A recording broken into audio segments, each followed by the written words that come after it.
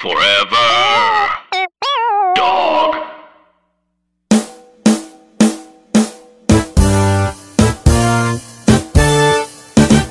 Because this is tough. This movie was, is it 31, 32 years old? It's, well, you Like know, the original? 33 Correct. now, came out in 2021, 1988. Wow. You know, 31 years. Is there Okay. too long of a time to make a sequel? Absolutely not, Like, 'cause my thing is, at that point, you're not making a sequel. You're making a new movie. Absolutely Like, not, who's because the sequel? Well, I mean, this is a sequel. yeah, this is a Go sequel, ahead. and I'm excited for if they do another Beetlejuice. I'm excited, and Beetlejuice came out in '88, and so God. they're now way past. Like when this movie comes out, it's going to be 35, 36 years after. Jeez.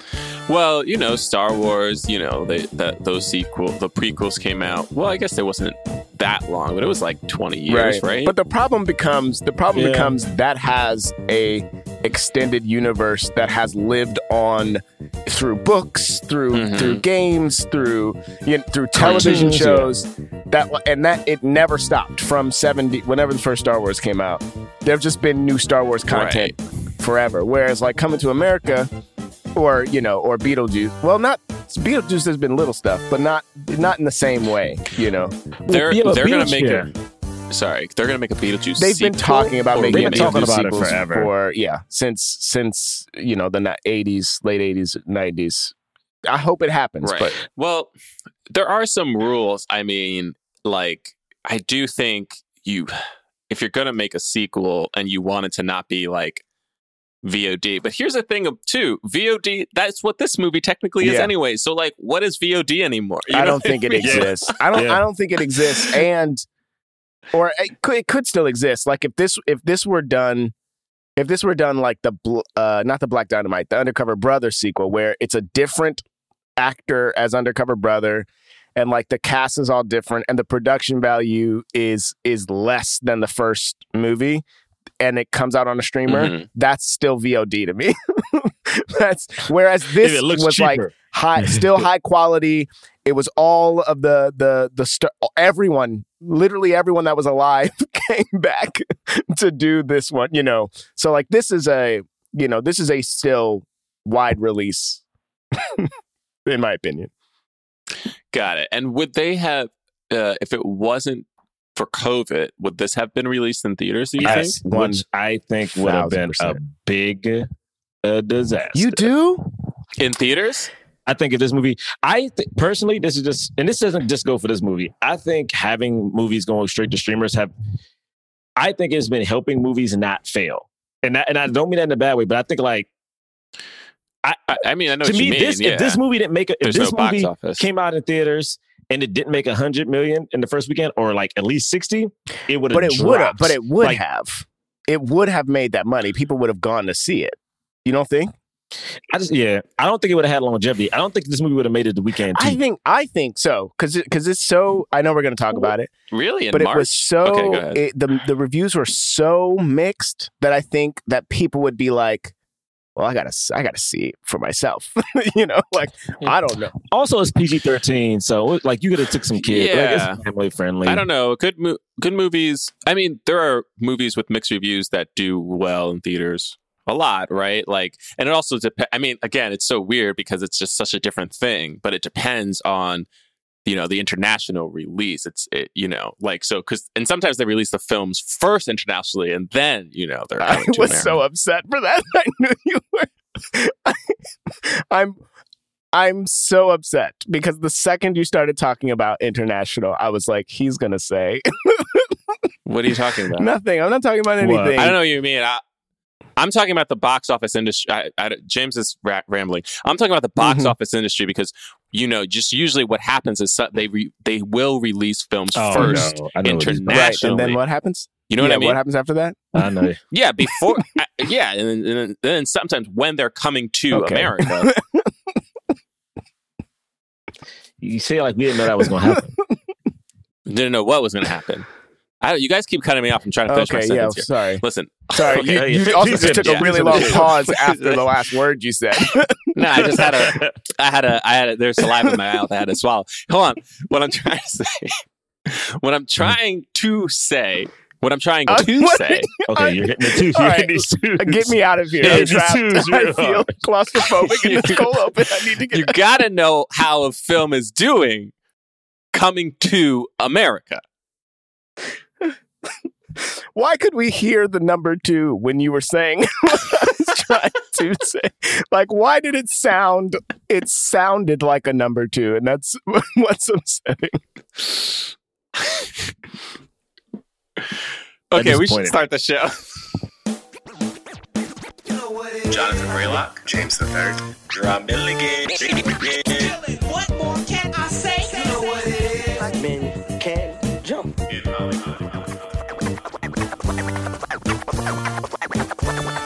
Black actors, man. Black actors. All right.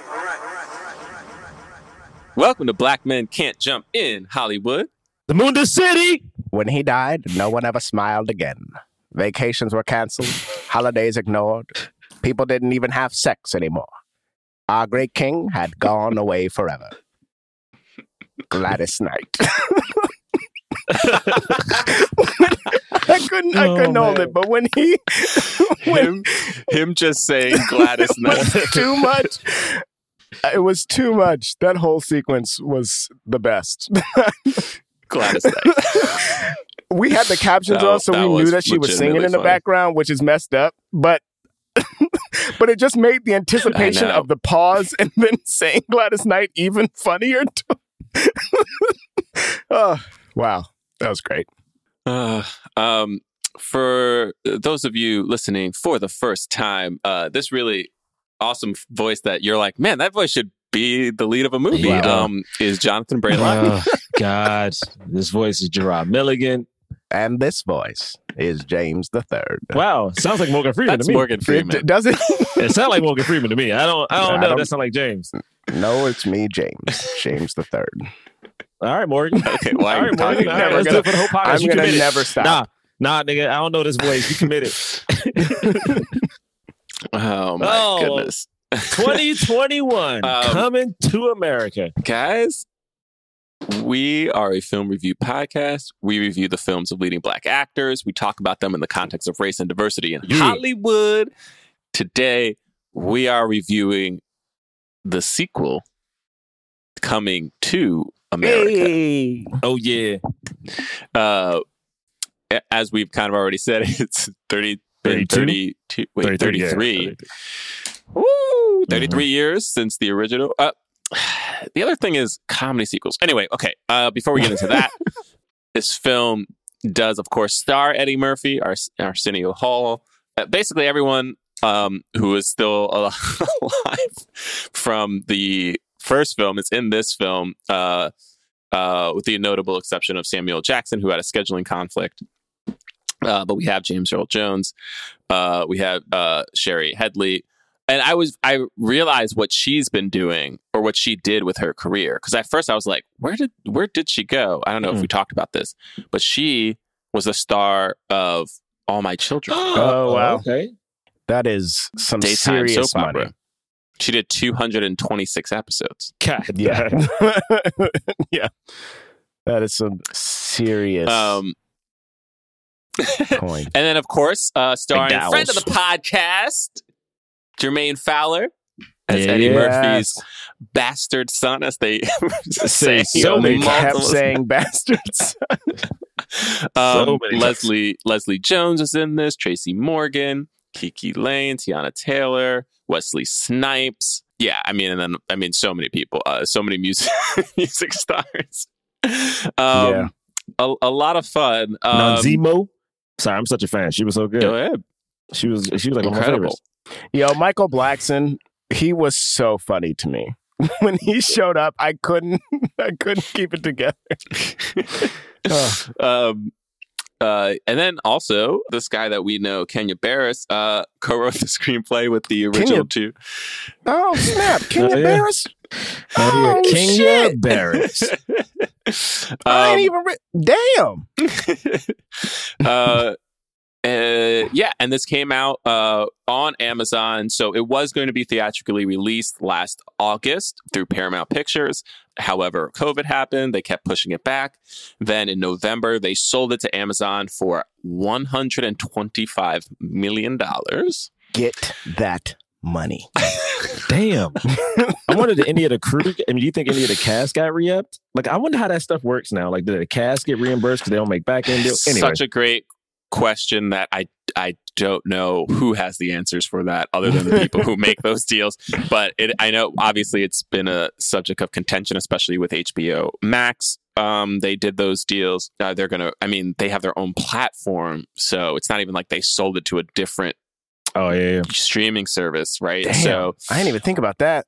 Yeah, it's definitely an interesting thing in Hollywood. It's shaking things up. Who knows if people are getting cut out of money that they would have made.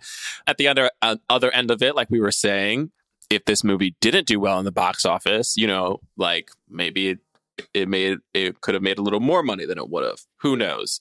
We really can't know. And honestly, the box office won't be back to normal for another year, if ever. But that said, we are going to review this film. It is the premise. First of all, if you haven't seen the original movie, I don't know what you're doing, but it's on. We reviewed it on this podcast. It's on Amazon Prime, so check it out. You can watch them back to back. You could do a double feature. Oh, the budget of this movie is apparently $60 million. Okay, which is not that much considering. Well, I guess it's a comedy, so maybe. Yeah, I mean that's a lot for a comedy. that is a lot for a comedy. Now that I'm thinking about it. All them CGI animals. Yeah, I guess every animal was CGI. That was a lot of CGI. So the premise of this film is Eddie Murphy is taking over as king. However, Wesley Snipes is the king of a neighboring country that might go to war. Next door, it literally called. Wait, is it called Next Doria? And I couldn't remember. Was it called Next Doria in the first movie? Okay, yeah. Because he's the brother of the sister from the original. Yes, that Eddie did not want to marry. Right. Still barking. Crazy. But Eddie doesn't have a son. Only his son can take over the throne as per the law of Zamunda. And then he's told that he actually does have a son, an illegitimate child. So he goes back to America to find the son, to bring him back to become the ruler. That's the basic premise. All right. We are going to do initial thoughts. I think James III is going to start it off. Okay. All right. Okay. Look, here's the thing, y'all. I know I've seen the comments. And I saw the comments before I watched the movie. So who knows if I was influenced by that. Mm-hmm. But I had fun, okay? I had fun. Eddie was back. Jermaine, all Eddie the people. There was just a lot of fun to be had. I will say specific things that stood out to me. Yes, that funeral sequence. The funeral sequence was the highlight. So yes, that happens 20 minutes into the movie, but that was the highlight for me. That shit was so funny. I couldn't believe they brought back In Vogue and Salt and Pepper. Morgan Freeman narrated James Earl Jones's funeral. Like that is hilarious to me. And then, yeah, I mean, I'll say this. I auditioned for Jermaine's part. And so, that was hard for me to watch, but I love Jermaine. He's my friend and he did a great job. And there was just no way I was going to be in this movie, but I just needed to voice that because there's one of the scenes is the sides. And when we get to it, I'm just going to have to talk about it a little bit. I will be a little critical. I needed more Eddie characters, and I needed them to be. It felt like they pulled a lot of punches. Did you want new ones? I didn't need new ones. I could have had all callbacks, all the old ones, but it felt like they were back just doing the greatest hits instead of, I don't know, saying something more or doing something new. Like they had a whole through line. This isn't even an Eddie character, but they had a whole through line about hair, but they don't even do. What is the modern day soul glow and what is that? Like they just didn't. So you wanted the old characters back, but doing something new? Yeah. All right, James. Well, I just mean like what we got from them before were like extended bits. Right. And whereas this time it was like Eddie was in makeup for a little bit to come on and like say a line as these people. It's what it Remember felt I like. used to do this? Remember when I used to do this character? You know, it Yeah, felt like that. It felt like remember is when what I it used to was, do yeah. this character instead of like, I don't know, finding more fun bits to do with them. I don't know exactly what I wanted there, but it felt like it didn't feel like Eddie and Arsenio were having the same fun that they were having in the first movie. And so I just wanted more opportunities for that. Even if it was like, and then even if it's like you do have this new young cast that you're spending a lot of time on, what are they doing characters too? Like have Jermaine play 4 different people in this movie with you or whatever, you know. But it just seemed like they could have had more fun in that realm because of what the first Coming to America was, and it felt like only callbacks at times instead of like. I mean, yes, it was only it, callbacks. Yeah. So yeah, but I like this story that they gave for Akeem. I thought it was nice. It sort of dealt with growing up and being a father and what happens when you change, you know. And I love that everybody was back. It was so great to see. I couldn't believe just John Amos was like, yeah, I'm back. I'll do this. Like I'll be in a couple scenes in this movie. So yeah, I'll say that now, and then I'll probably have more stuff to say later. Bro, you want to go? You want me to go? Yeah, I can go next because I think this is what it's going to be like. Because I thought I like the movie. I will say this, you know, in all honesty, like my expectations were pretty low, like very low, honestly, like very, very low. And that's simply because comedy sequels are almost always a bad idea. Almost always. I mean, there are very, very few comedy sequels that are great. And the ones that are almost always come a couple of years after, like very, very shortly after. And the reason for that is because comedy changes when you move across time, as we know. Obviously, we've been doing this podcast, like not just comedy, everything changes, but like what is funny in one decade is no longer funny in another decade. For good reason, because reference points change. Our social politics change. What we think is appropriate changes. Just the styles of humor that we want, editing styles, like directing choices, like so much changes. And people get confused because they go back and they watch older comedies and they still laugh. But the reality is, you're going back, you're watching that thing, knowing it's of its time. You know, it's filmed of its time, and generally, if it's something that you've liked before, you know, the nostalgia factor shields you from all the things that you would critique if that exact same movie was made today, right?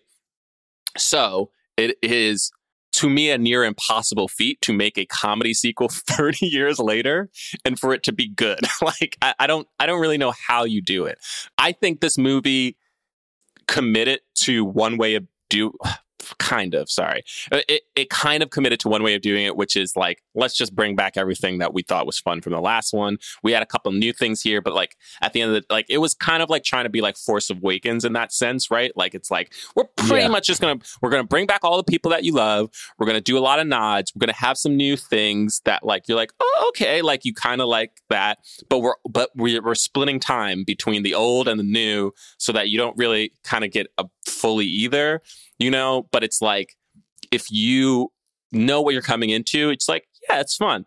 That funeral sequence I thought was incredible. Like, it was awesome to get all these, like, especially for who, I mean, I don't know if like younger people, because if you're not up on that meant music, nothing to younger people. Yeah, it probably doesn't mean much to you.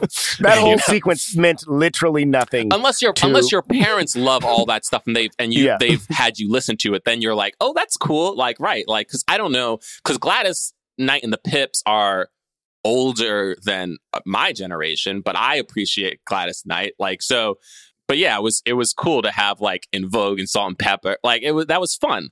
And I will say this, I think it's a credit to what the movie did well that I did want to see more of Jermaine and what's her name again? I'm sorry. Absolutely. It's Namzimo. Namzimo. Yeah. Namzimo. I wanted to see more of them. And I think it's because they actually had a legit chemistry, especially that second scene at night when they were walking around. I was like, this is real. I'm actually really buying this kind of connection. I wanted to see probably one more scene with them to like really sell the fact that she would kind of give up everything and go. I know part of it was because she wanted to pursue her own business dreams and that kind of thing, but it was like that. You were like, oh, if we had one more scene, I would have like fully bought into this romance. I still bought into it because that one scene was great. It was like we only had two scenes basically to develop, and especially a romance. now, it's hard to see someone be like declare love for someone at the end of a movie after they've only known each other for like a handful of days. Yeah, and because it wasn't the main storyline of the movie, as opposed to Coming to America, where his main storyline is like kind of trying to find like a real love, and so then we get more scenes with them, and so that feels a little more natural. I still was kind of impressed with that, and obviously like we'll talk about the socio-political issues of this, like I did think by the very end of it, it was like, yeah, they did what they had to do, right? Like the outcomes of the film felt right. And I actually expected more kind of cringe jokes, and I don't think I got that many. Again, it's all expectation levels. So my thing is, if you were coming into this film going like, this movie's going to be as good as Coming to America, then like you're probably really disappointed. But I don't know why you would. I guess that's my thing. It's because it's a comedy sequel. So yeah, I liked more about this movie than I didn't like, is what I'll say. And the first one was R, right? Yeah, I mean, the first one was R. Yeah, the first one could have been PG-13, and they just took the F words out and like that one topless scene. Like it wasn't and the sex. Yeah, they ain't do too much. Look, man, I ain't like this movie. I'm not gonna lie. I tried to cut it off midway through, but then Rachel forced me to continue because of the podcast. I was gonna lie. I was gonna lie to y'all. I was gonna cut movies off midway through. I legit paused it at one point, and it was like 51 minutes, and I was like, "Yo, there's 54 more minutes of this." No, I remember. When did you pause it? Do you know? I remember. Like, was it the like three? Was it when they're telling him he has 3 tasks? I don't even remember. I just know I paused it at 51 minutes. I remember saying, "It's 54 more minutes." Because the thing is, this you movie, remember the number, and not the scene. I remember the number. I remember like hearing y'all talk about the scene, the funeral scene. I guess I remember it. I remember thinking, oh, this movie. Yo, that scene wasn't fire. Hear me out. I was like, the hard part is, so I have a couple of things. I'm gonna just get to it. I like everyone involved. I thought it was cute. I thought it was a very cute movie. Do I think we needed to make this movie? Fuck no. Do I think I need to watch this movie again? Fuck no. Do I need to know this movie exists? Fuck no. Okay. My thing about it is like, I didn't know who it was for. I didn't know it was for the people who are like 40s, 50s who liked it. Because again, I'm looking at In Vogue. I'm looking at Gladys Knight. I'm looking at Salt and Pepper. So I'm like, who is this for? But then I'm looking at people like Rotimi and like Tiana Taylor. I'm like, so okay, we're trying to bridge the gap. Got it. Then I'm like, we're doing too much. I'm like, the beauty of the first one is literally, for me, I consider that a rom-com. It is a romance movie with jokes. Romance is one. Eddie is the straight person in that for the most time when he's like Prince Hakeem. Like, it's a comedy with a couple jokes. And the thing, to me, the reason why I work so much is because the love is important. He comes there, he's fantasizing over this woman, he's fucking it up. And it's like the jokes come in spurts of like the love that we care about. This movie needed to focus on either one or two things. Focus on Jermaine and his love with the hairdresser. Or to me personally, I would even lose those characters completely and just focus on the daughter, because the daughter had the biggest thing to go with. It's like this daughter who literally is smarter than the king, who can fight better than the king, whose wardrobe is fire, mind you. I mean, the wardrobe for everybody was fire, man. Oh my God. I was like, this is great. Woo! And then also we hear her talk about like wanting to be like, want her to be the queen at the beginning. Once Jermaine comes in, like we see her scowl, not like him. Then they have that brief moment with the lion and it's like, I guess I can't be mad at you. But then we still don't get her agency. She ends up beating the big bad at the end. Yeah. I don't like, I'm going to say this personally. I did audition for Jermaine's part as well. But watching this movie, I don't think you needed it. I don't need him. Also, this movie hinges on an assault joke. The whole movie is a goddamn... Rachel couldn't let it go. And I was like, no, really? And she was like, we played it back. I was like, yo, this... And no one addresses it. This movie was made by old men. Well, a man was assaulted, so that's okay. But we don't even but literally no one even right. That's true. That's our current culture is if it's a man who's assaulted, it's okay. But they didn't even use it as a joke. It wasn't even like Eddie being like, man. He didn't take it at he acknowledged it, but like there was no trauma process like, through that. Leslie's they made it about Simi. They made it about Simi instead of the action. But not only they made it about Simi, like his entire family, like his wife and his daughters were mad at Eddie Murphy, even though he was assaulted. Yeah, like nobody ever recognized. Like it's not. It couldn't have been. It's a comedy. Also, you didn't need to do it. How they set it up was like, oh, we was out, we were stressed, like we weren't finding the queen, we were drinking. I was like, oh shit, you about to just be lit. People make lit mistakes. You could have hooked up with this random woman. I thought that too. But like she assaulted you, bro, and then we didn't. Yo, for real. This to me. Okay, yeah. And I'm gonna say this, and this is hard because it is what it is. But whatever. Like this is what happens when older people do things for a modern audience unchecked. Period. This reminds me of Shaft. Should have been checked, was not. This movie should have been checked. And it's like, I'm not trying to be a dick, but it's like, if you would have asked just a nigga under 40, hey man, is this okay? Someone would have said, hey bruh, no. You know what I'm saying? I know what I'm doing. Ask us. Nigga, we work for you. Ask. Like, I don't know, man. It felt wrong. Honestly, once that joke hit, it felt wrong. The whole movie felt wrong to me. I was not on board. At that point, I was like, I can't do it. And I could be sensitive, but also I'm like, I don't think assault's funny. So what the fuck? Like, what the fuck? Like, it wasn't made. This movie wasn't made pro woke era. It was made during the woke era. Whatever, man. Yeah. Y'all gonna have me. I'm about to get canceled from Hollywood. Well, you know what? I can't away. So fuck it. Let's go. You can't cancel somebody who thinks that something should be canceled. Listen, let's do it. You can't cancel a canceller. Well, yeah. I don't know if we want to talk about that part of it now. Do you want to talk about that now? Because that is like a separate. It is the movie. It is. The whole movie would not exist if. Yes, it's the justification they use. Jermaine. Right. Why? It's the justification they use, but the movie doesn't treat it as they just use they don't it as treat a it joke with the weight that it deserves. Mm-hmm. Right, because it's like basically, I mean, you understand, like logically, you understand how they got to that point because they were like, okay, we don't want to betray the character, the Eddie character from Coming to America, who swore that he did not have sex with anybody else, and so how could he possibly have an illegitimate son? Oh, well, the only way to do it is if he was like, just high or something. The thing is, like, had he been, I agree with I was feeling the same thing Gerard was feeling. I thought they were going to be like, he just got too drunk, right? And actually slept with someone, and he just didn't know. Just some ecstasy. All right, do something. Right. Go ahead. Sorry. Well, he did. I mean, he had like weed, right? I don't know, but like whatever weed, it was, nigga. Weed. Weed that made him hallucinate. Come on, man. Weed. Here's the thing. I will say this though. I mean, it's not. I hear what you're saying, and that's also because of how our culture deals with sex and alcohol. But the actual like reality of it is, if somebody was if they were both wasted, it's a little different. But if he was so wasted that he didn't remember and she wasn't, that's still assault. You know what I mean? Right. Like,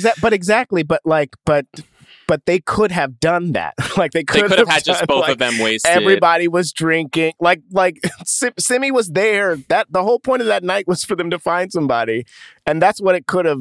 it could have been exactly that. Though, like he just is so drunk that he doesn't remember, but everybody was drunk and he had a connection with somebody and they went home together and then that's it. You know, like or later, it could have been later. Leslie could have apologized, be like, "Hey, bro, that was my wild times. I'm so, like someone could. It could have been a throwaway line for all I give a shit about." Yeah. No, but and again, it's look. I'm sure 10 years from now, that joke will be looked on differently than it is today in this very moment. I understand that there are a lot of people who are upset with that joke now, but I think they thought they were able to get away with it, and they kind of are to some extent because of the way that because it's a dude. Because like, think about it like this. Again, and I think Leslie Jones is very funny. Like I am pro her career, but if you think about it, one of the ways in which she got famous, right? One of her kind of big thing was like being on SNL Weekend Update and constantly making very aggressive sexual advances on Colin Jost in this way that we're all like, it's funny, but it is like, if the genders were swapped, it would not be funny. You know what I mean? Like it would feel it would feel way too aggressive and very sexual harassment. I mean, she is like, the joke is that she's sexually harassing Colin Jost, right? Like that's her recurring, that's a recurring bit, you know?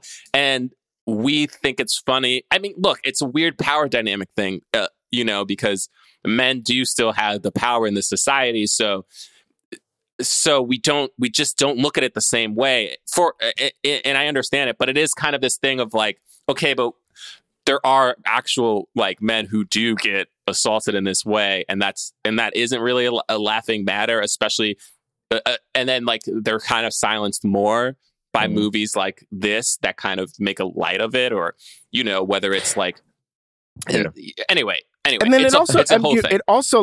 It also goes back to, I don't know if this is even the same thing or if we even have time to talk about this, but like Simi in the first movie was like telling homegirl that he was a prince, and she was like having sex with him because she thought he was a prince, and then that wasn't true. Right, I mean, like, where's the dark skinned sister? Know? Yeah, that's a different. Where is she at?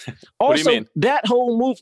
Yo, I love Coming to America, so I don't even want to talk about it. But when I think about how that movie treats that. Oh, where's the the actress at? Also, wait, I want to say one good thing about this movie so people don't think I just shitting on it. Wesley Snipes is the motherfucking man. Like, I need it. Honestly, I remember saying out loud, I was like, yo, if this movie puts a scene with Wesley Snipes, Tracy Morgan, and Michael Blackson, I'm here for it. I never got it, but I was like, at least give me Tracy and Wesley, because when Wesley walked into the room, bro, with his little move and dance, I was like, my man, he's so funny. He's so funny, man. He also stole the show in Dolomite too. In Dolomite, when he's sure like, did. what is this? Like, I was like, I don't know what's happening with his fingers. His finger acting in Dolomite was, yo, we gotta write somebody. We gotta get Wesley just a straight up comedy, bro. Action comedy, heavy. But yeah, that's my initial thoughts. If you're listening to this and you're like wondering, should I go watch this movie? You've heard three of us. Could you watch the trailer or just go to, watch some clips online? Well, again, maybe just go with whatever the expectations are. Mine was low, like, Bray. You want to. Mine was so low. Fair enough. Like for real, because I was like, yo, it's hard. It's hard to do a sequel to a comedy, which is why I respect everybody who's a part of Bridesmaids, and I know they're sticking to it for right now. It could change. They're like, no, we don't want to do that again because it's too hard. This movie, hey man. Let's wait another 20 years and see where they or 15 or whatever it is. Honestly, I would watch that. I would watch the 20 years later Bridesmaids movie. I would watch that. Let me just divorce. Divorce Maids. The Getaway. No, but yeah, man. This movie was fun. I mean, it was fine. If you are at home on a Sunday, you got some kids over or something, pop this baby on, and it was black. You know what? It was a lot of black people. The outfits look fire. This movie was black as hell. Even though, the writers technically weren't black, and, I don't think the director was black. But you know what? The people on the screen was black. But The costume Yes. designer was black. Maybe the people who produced it, maybe they weren't black. All the music was Well, black Eddie as Murphy hell. produced it. Hey, man. Yeah, Eddie Music Murphy was Productions. black, We don't but- always see that in front of a movie. That was nice. It was filmed at Tyler Perry Studios. Okay. Yes. Okay. I just want to say this because Jarrah said the movie was cute. I was talking to this is why I think think it was this is cute. another reason why I think the movie would have made money if it would have came out in theaters. I brought up that I had to watch it for the podcast to my in-laws. I'm staying with my in-laws right now, and they're both in their 70s. One of them is Chinese, and the other is Jewish, a Jewish white man. And they were both like, "Oh my God, yes, yes, let's watch it." And it surprised me that they wanted to watch it. But of course, Eddie Murphy is, he's a superstar. So we watched it together. But then afterwards, I told him like what the criticism was, and he was like, "Yeah, it's a fluff movie." Like that was his. He was like, "It certainly pulled every punch." Like he felt the same way. Like they But liked did he it, like? but Did he like it? Yeah. yeah, he liked it, but he was like, "Yeah, this movie was like a fluff movie." It was just like, "Hey, we're still here." Was his Oh, they were still here. Of course. review. And like, let's be okay. So here's not to get into like the final thoughts already, but it just feels like, this is what Hollywood is doing right now. And I don't like it, but also it's what Hollywood is doing. So of course, black people should be able to do it too. All right, let's just get into it, right? So this We must. this movie, it starts, we're back in Zamunda. It looks very similar. I mean, it was like CGI, but it was like, oh man, they really got the same kind of look going. And well, I mean, we do. I just remember the funeral scene. We get to it when Pretty quick. Eddie's still the prince. James Earl Jones is still alive. And he hates Simi. That's a new update I love. Him actually taking shots at Simi. And okay, another thing. Is it me or did we not feel like we saw enough Arsenio Hall? Okay, let me stop. I'm going to stop. Like, who was the movie about? we didn't see enough. We didn't see enough Arsenio Hall, but I also feel like we didn't see enough. Same. I also feel like we didn't see enough Eddie, but because Arsenio plays Baba in the opening, and so he's in a bunch of scenes as that character. I disagree that we didn't see enough Arsenio Hall. I thought we saw the perfect amount that it should be, which is not that much, because this movie isn't not about him. And if you're going to have new characters, which they did, you need to cut back on. Anyway, that's my thing. But people always say that, and this is why movies come out like this, is because they know that there are two audiences. They know that they're the audiences who are like, I don't care about anything new, just give me the old stuff. And there are other audiences like, okay, if you're going to do a sequel, I want to see something new. Like, justify why you're doing this. And so they always go straight down the middle. That doesn't satisfy either of them, but both of them can be like, well, they did have this part, and the other person be like, well, they did have that part. That's what this movie did. It's funny because thinking That's back exactly to, what it did. Bro, like you brought up Force Awakens. And I started thinking about Force Awakens, thinking about Creed, thinking about Jurassic World. They all kind of Thank you. rehash the same story. But now that I'm Jurassic thinking World, about it, the new characters, Bray, like basically what you're saying is like Arsenio wouldn't have been in that much, but the new characters were the forefront. And to me, the new characters didn't have enough fun. Like to me, Jermaine Fowler is fucking hilarious. Did Jermaine Fowler have a lot of funny lines in this? I don't think No. so. He had funnier he- lines at the outtakes at the end, and I was like, where was this? Where was this? Literally one time it wasn't in the movie because he was doing an homage to Eddie's bit, and Eddie was like, "That's my thing." What bit? What bit so, was it? so it didn't get in the movie because it was like, "I got the hairs, I'm holding the whiskers." Like, Because like that's literally, I was like, why is that? that should have been in the movie. But that not being in the movie is a part of the problem with the movie. Of like, okay, I'm not going to critique Eddie Murphy. I think he agree. did it well. I just think it should have been, if we're doing this thing of passing it, Jermaine should have had a lot of stuff. Tracy could have had more, or the two of them should have been together. Like if Tracy's going to be Jermaine's Simeon, like I got to see the two of them rocking more. Like it just didn't feel like they let those guys let loose a little bit. I don't know. No, they didn't, because they were supporting characters. Look, at the end of the day, this movie, it was Eddie Murphy's movie. It's funny that you guys are like, well, Eddie Murphy wasn't in the movie enough, which I guess I understand from a certain point of view, because they were trying to cram a lot of other stuff in there. There are so many characters. But because of that, it's like the pace of this movie is kind of strange because in the beginning, it's all about Eddie. First of all, we don't see Jermaine Fowler for the first 25 minutes. I didn't clock it, but we don't see him until after that funeral sequence. Yeah. Right. So it's at least 25, 30 minutes. Yeah. Yeah. So it's like, it's like kind of like catching us up. It's like, let's do the fun stuff again of like seeing how rich they are. You know what I mean? And James Earl, like the king still hates Semi and just kill him. That shit was funny. That was funny to me. Right. All of that. So then we get the intro of Wesley Snipes. First off, I'm sorry. His intro, man, where's the spinoff? Like, for real. Give me the spinoff. I will watch it. Because the thing about his movie could be a comedic take on, like, every time you see one of these, like, stereotypical, like, African warlords or whatever, like, you could have that movie be about Wesley and just, like, have fun in that world. You know what I mean? Like, his daughter, Tiana Taylor, is jacked, beautiful. His son, Roti, is so silly. Light skin. It's like everything. The movie's called The King Next Dorian. I'm here for it, man. I'm here for it. Like, think about how the moves. You got Rick Ross already over that joint chilling. Michael Blackson is his like speaker. Bruh, come on. I swear, when Michael Blackson said the inspiration for Mufasa, that's funny for him to say that essentially to James Earl Jones. Come on, man. Just the way this nigga walks is cool. And then afterwards, we saw in the outtakes that he was just saying other shit. And I was just like, and Kat was like, he probably said way more. And the midnight train to Georgia. No, he looked like he was. He's the midnight train to Georgia. He is the midnight train to Georgia.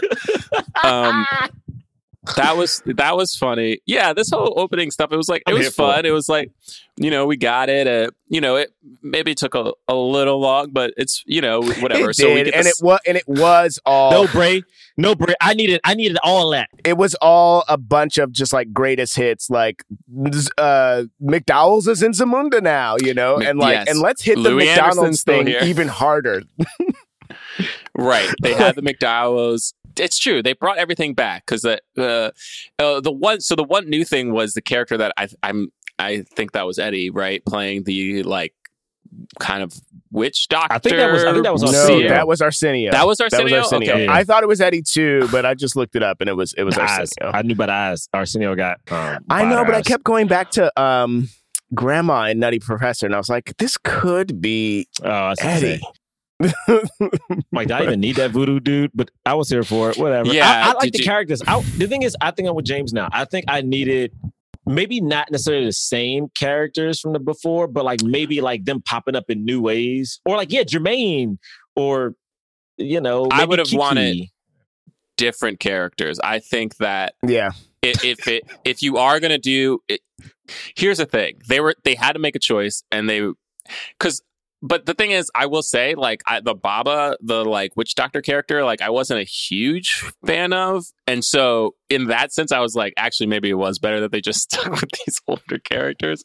Yeah. Because if you do new characters, here's the thing about it. Here's the thing that was, here's the other thing that was fun about it. They were playing, like, the Eddie as Akeem was coming to America and seeing America kind of like through new eyes, but he was a black person seeing it through new eyes, right? As opposed to a white person. But he got to go, he's like, oh, this is the barber shop. This is the like kind of gospel preacher who's like very shady. This is the like soul artist. Like, so they were seeing, so it was like a different thing. Whereas if they were going to do a bunch of new characters, then I guess it would have made sense to have a bunch of like kind of like whatever African country stereotype characters that they were doing, which is like what the witch doctor was. But I think there was a way in which it was like, well, we're not even from this place. And like, are we just making fun? Like, I don't know. Like, I don't know. It's just you know what I mean? The comedy of that just isn't exactly right. Go ahead. I don't think they had to.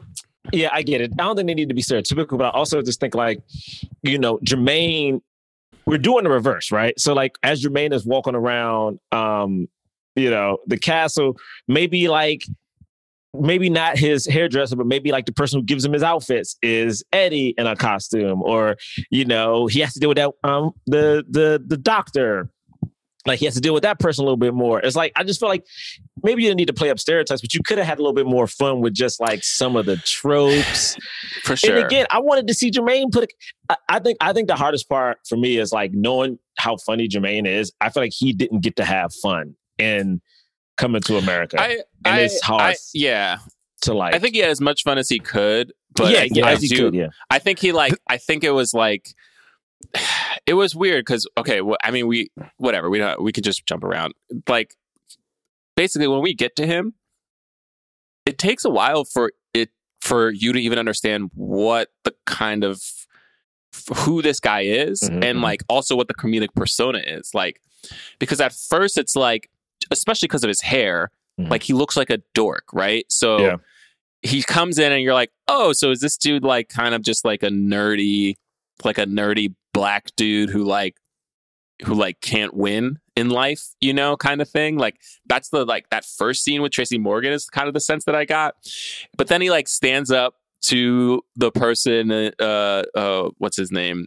Anderson, to Colin right? Jost. Oh wait, sorry, that was Colin Jost. Yeah. What a cool callback, though. I thought that was the guy from Workaholics. Yeah, That's the same. that was a cool. That was a cool callback callback too. Yeah. That was a cool callback. He was Mortimer's like son. Is that who he was? Like Yeah, he was. Right. He was like my father, but then gestured. That was a great both. callback and a funny scene between them. But I felt like a slightly different character than the guy I literally just saw in the waiting Totally room. different energy, and this kept happening because, and I think it's because of how the character was written. Like there are like clearly moments where they were like, just go off, or like, or like we'll do a little bit of banter, and like this scene is a funny scene that you have, so there's jokes in it, but then that would go away, it would be because like, then once he got to Zamunda, then it was like his character became just like cocky. a mama's boy. But it was it was like first it was like mama's boy who like everything, he's like, look ma, like ma, and then when he got his hairdo, then it was just like swag, like we about dude to run from the all hood. this. Like I was like, wait, I mean, it's hard because I think they did like even that scene I think the audition scene is the scene when he first shows up with Tracy, and it's funny because that part that Tracy got, I thought was gonna be somebody young. I thought it was gonna be like two young people. 1,000% thought it was a young dude. I thought it was two young people, and I was like, oh, this is Tracy Morgan. But it's interesting because I think the problem is that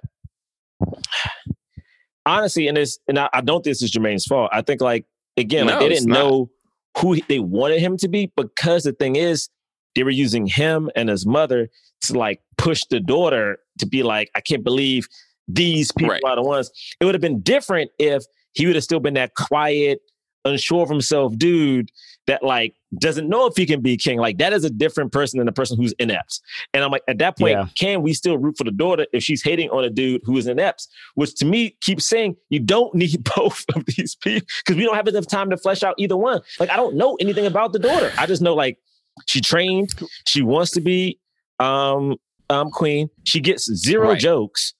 I don't remember her really saying too much outside of the scene with Jermaine, and then the one with. It's also tough because they have 3 daughters. Like it would have been maybe even different if there was just one daughter. You might have had just a little bit more time, but because there was not that they were trying to play up that they were trying to play up that he kept trying couldn't get a son. Kept trying and never got a son. Right, 100%. Well, that's the thing is like it's tough. Like this movie it's trying to do a lot, and so it is kind of like a House of Cards a little bit, where it's like you gotta just kind of any poking at it will make everything kind of collapse.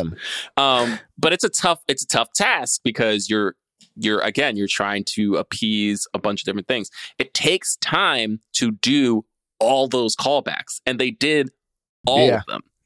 And you not know only, what I mean? and this is a problem that I have with some sequels. Is they did, I think, 2 or maybe 3 moments where they would do flashbacks to actual footage scenes, actual footage from the first movie, And I generally don't like that, but I brought it up out loud while we were watching it, and everybody else was like, no, they had to because it's been 30 years. I'm like, people just won't remember. I was like, oh, I 100% think they were doing that to remind people, to either remind people what happened in the first movie or tell new people who never saw the first movie what happened in the first movie. 100%. Right. Stuff like this doesn't get to happen where, like, I just want to bring this up on this podcast, but like when we've already done this because we talked about Glass, right? We talked about Glass, right? On this podcast. Yeah, we have. The like the fact that they had actual footage that they didn't use when they shot Unbreakable, that they were able to, it's like, you know, that's the only time I like the use of footage from another movie. It's like, oh, even though I had seen all those scenes because it was in like the DVD of it, you know, but it's like to do flashbacks, that's just a movie that I have already seen. It's like, if someone hasn't seen it, it's on them. It's on them to watch this movie. It's not on you writing this movie to be like, let's show a quick flashback of this other scene.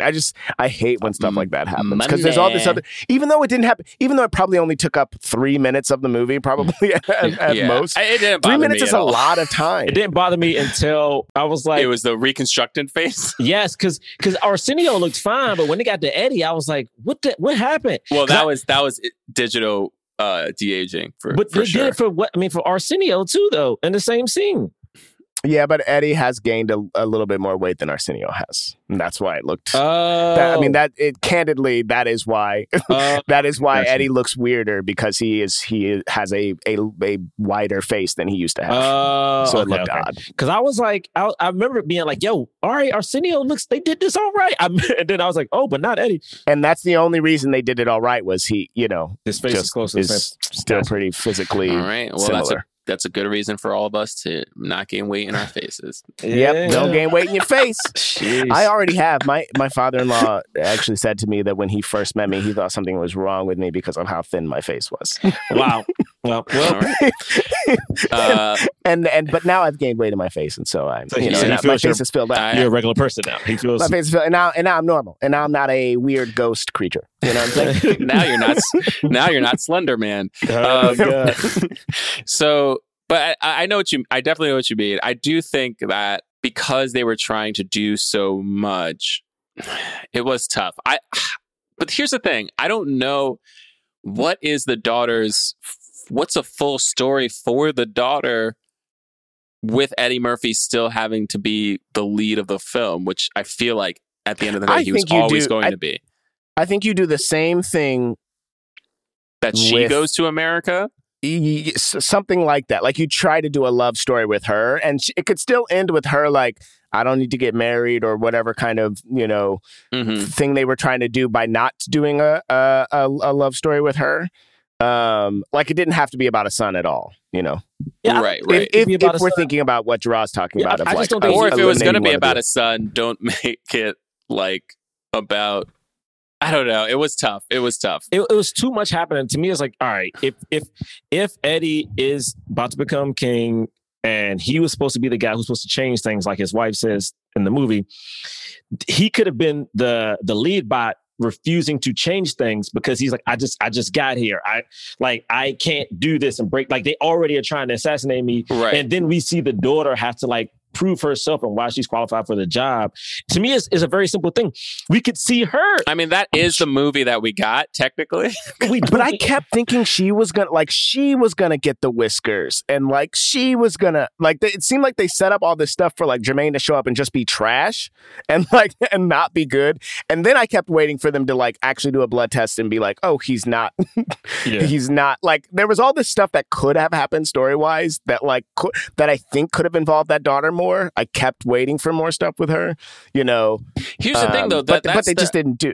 I didn't know anything about this movie, but just from the fact that I knew you guys had just auditioned for it, and then the trailers and the stuff, like, I didn't know the daughter existed until I started watching the film. I didn't either. Yeah, So, she wasn't in any of the sides. It seems like the main part was going to be Jermaine, and his character played less of a role than I thought. And then you had this other daughter subplot that did make it go, well, now it's hard for me to not like Jermaine's character, but it's hard for me to root for him because He's there's this taken other away thing from that somebody else. feels messed up, and it's not his fault though. Like I liked that scene. I did actually like that scene between those two where he was like, "You're mad. You've mad at me the whole time, but like it's not my fault." You know what I mean? That like our dad went and had me.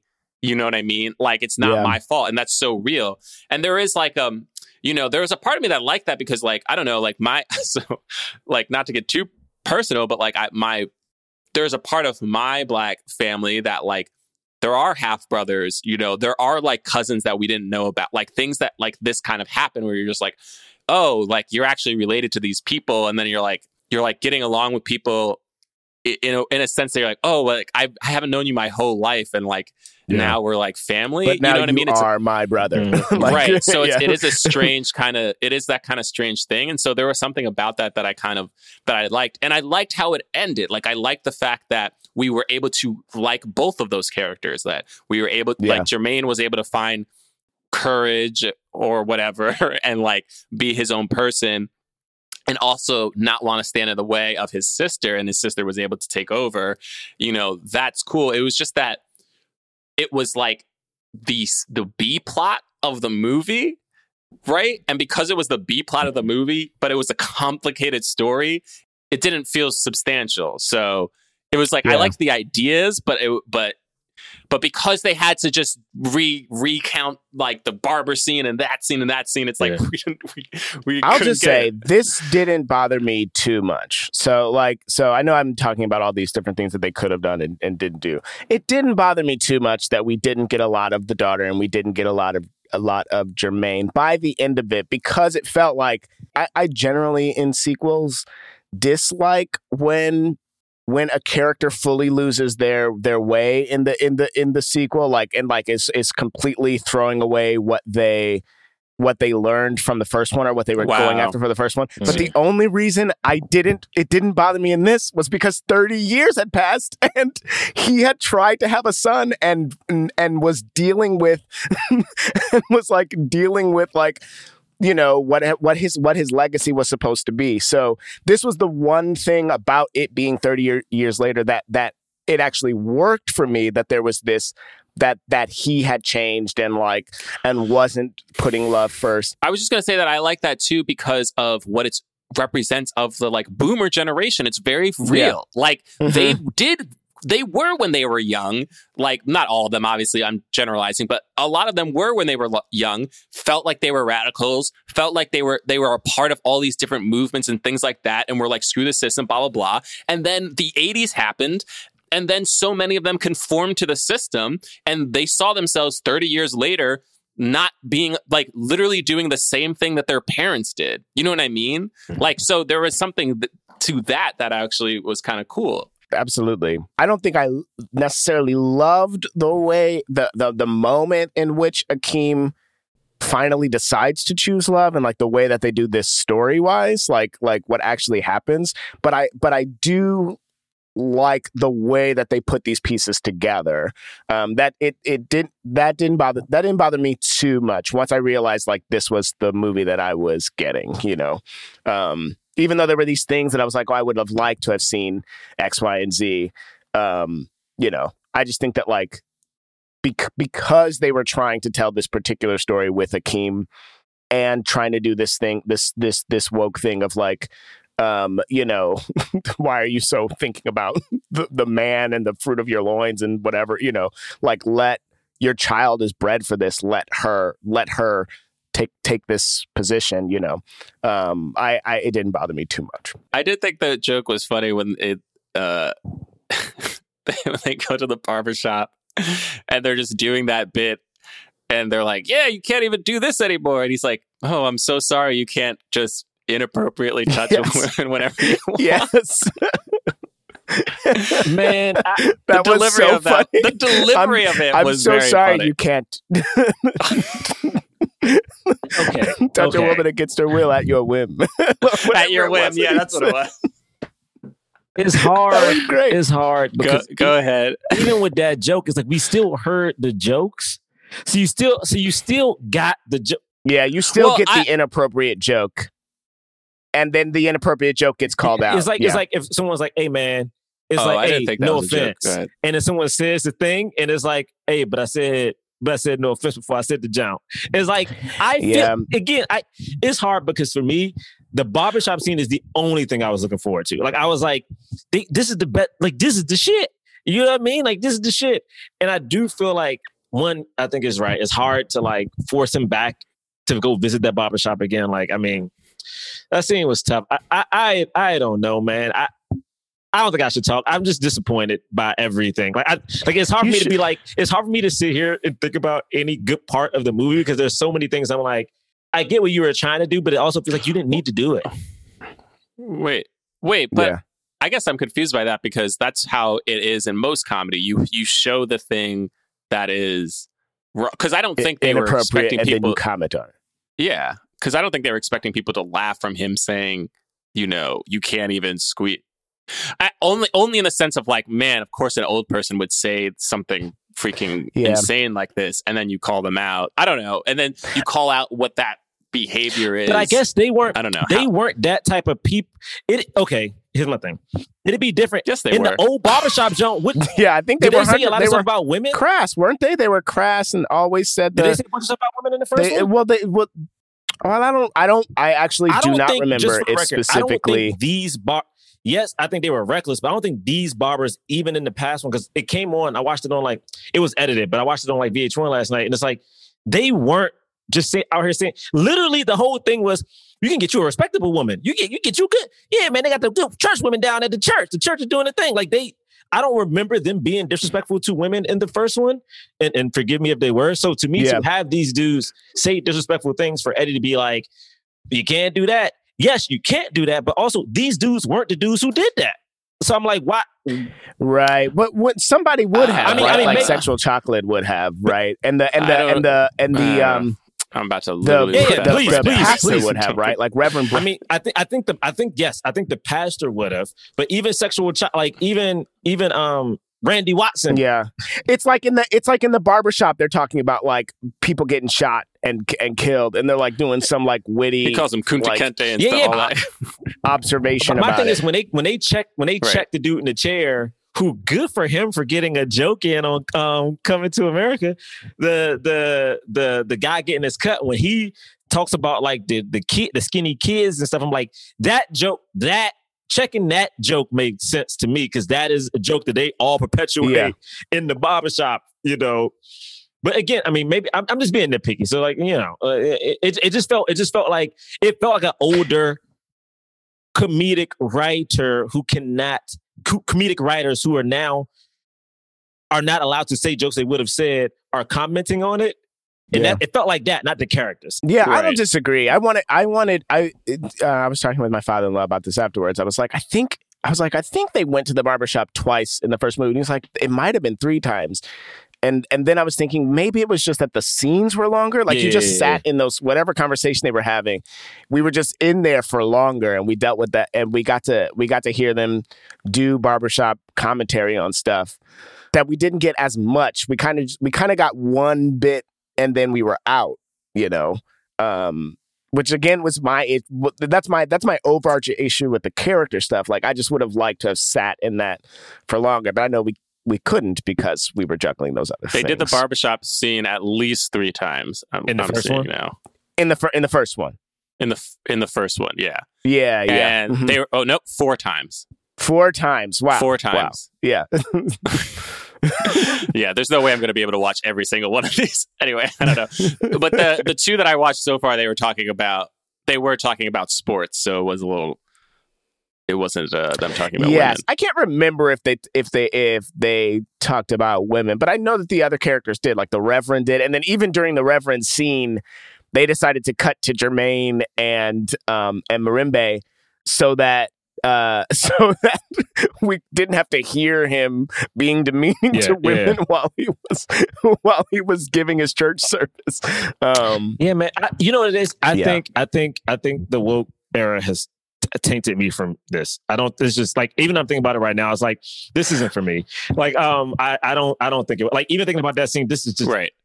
This is just now not for I don't me. think that's it's wrong. Funny because it's like, even if the barbers didn't do this, like the movie itself, like the first Coming to America movie, there is a lot of like sexist, 100%. somewhat sexist humor. You know what I mean? They literally do a runner of like, this is a bad woman. This is a bad woman. This is a bad woman. Oh, you can't date that woman. Like, which we got a callback to. The rapping ones. A couple The callbacks rapping to. sisters came back. I can't believe they rapper came back. sisters. That was That's so kinda cool. funny. I love that. I don't know, man.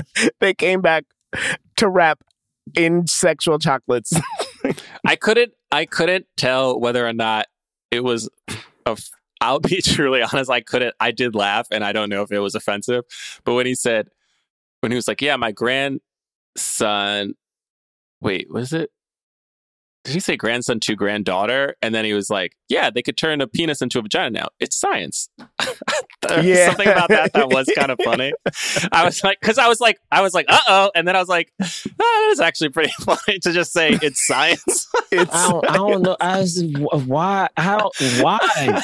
And then I also wasn't sure if that was gonna give Akeem an idea like about his kids, like if he was gonna go back and try to force one of them to. Okay, well that would have been truly insane. It would have been insane, but I wouldn't put it past 1988 coming to America, though. You know what I'm saying? Yeah. I wouldn't put even the idea, even if it was just a shot of Akeem going, you know what I mean? Like not even that he does it, but that he for a moment considers it. I We wouldn't should have put that past reviewed the Right. first Coming to America. Or no, Simi. That'd It wouldn't be be Akeem. Akeem wouldn't have thought that. Simi would have thought that. Excuse me. Raya What and the movie? Last Dragon. Disney's like first. Oh, we are Oh, gonna good. review We're gonna that. do that. You I don't we're know. gonna I'm do sorry. that. I'm not trying to be negative about this movie. Don't cut. It's just like I'm trying my best not to be negative about a movie that we know so many people are involved with. It's just I just don't like it. Like I really don't. Like I really don't. You've made that abundantly clear. Yeah, we Yes, know. but We it know. sucks. And you It have sucks. nothing more to It say. Is what you're sucks trying to get not at. like Yeah, it. right. Because the thing is, like, this would have been a movie Yeah. any one of us would have killed to be a part of, but to see the outcome, it's like. But you know what? They're all going to do great stuff. I just have nothing else to say about this movie. I don't know what else.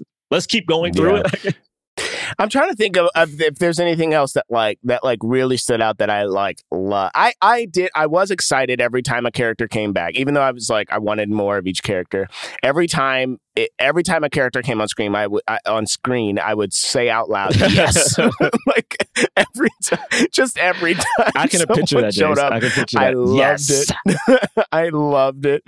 I loved the McFlurby scene. Like just anytime John Amos is talking about a McDonald's thing that he stole, that he's like, I didn't steal that. That was funny. And then I also just loved that they were like, he's here, and he was in the back of the McDowell's mopping. I was like, yes. And everyone was like, why? Is that a thing? What did we miss? And I was like, no, just his job was mopping, and I like that. I forgot that was the thing too. Yeah. Yeah, that was it. It was just I liked that I love he was that you there. said yes.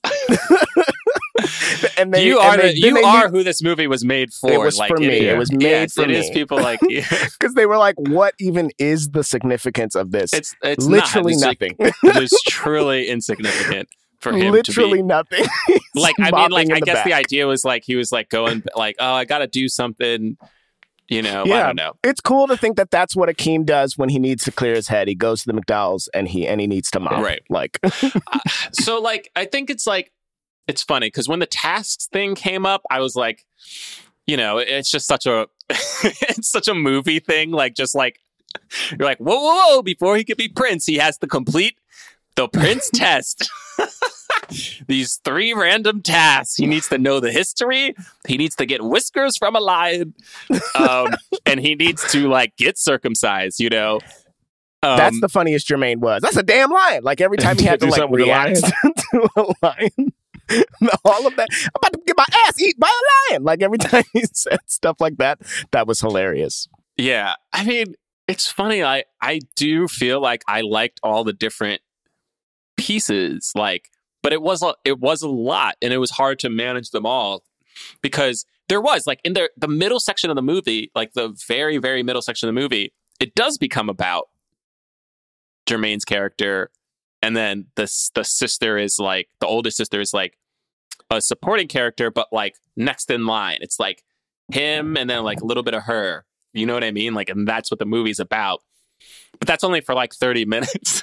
And then like he goes off and then we don't see Jermaine for a bit. You know what I mean? And then it's like Eddie and Zamunda still. And But then if the daughter, if Mika Kiki Lane, if she didn't take down all of Wesley's people, I would have been mad. And Wesley himself. Yes. Same. And Wesley himself.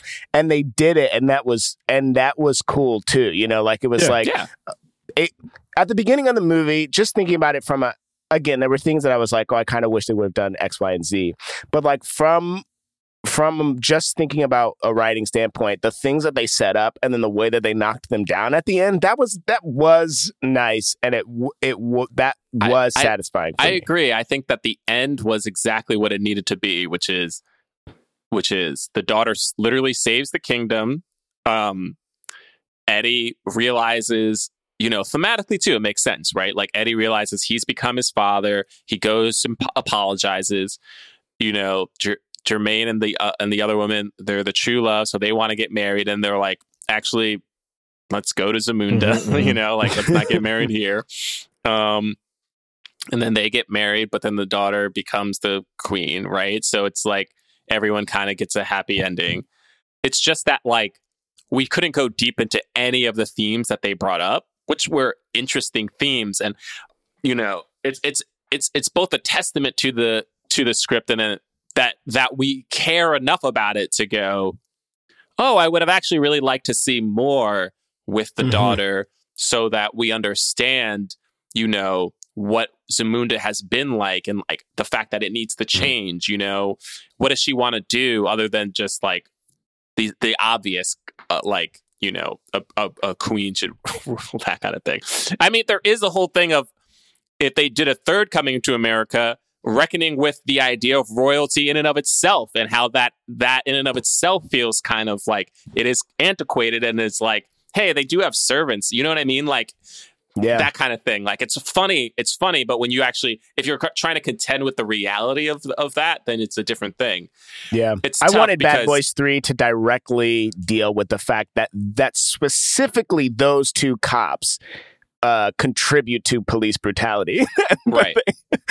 but of course they didn't touch that at all. And it's hard to touch that. I think Beverly Hills Cop will, though. The Netflix one. I think they're gonna because those are the guys, right? Wait, who's doing it again? I think it's those guys. I think they're gonna like tackle that. I mean, look, it's tough to do it with the comedy too. Like, it's tough to do it with a comedy sequel that was originally, like Jerah said, just a love story, right? Like the main story arc is a love story. The outer premise is a reverse. Like, it's like, hey, we always see movies about a white prince, you know, a white shining armor, blah, blah, blah, coming from this. It's funny. It's literally so rare. It's literally never happened that it's actually funny to see a black prince come in, because nobody expects it.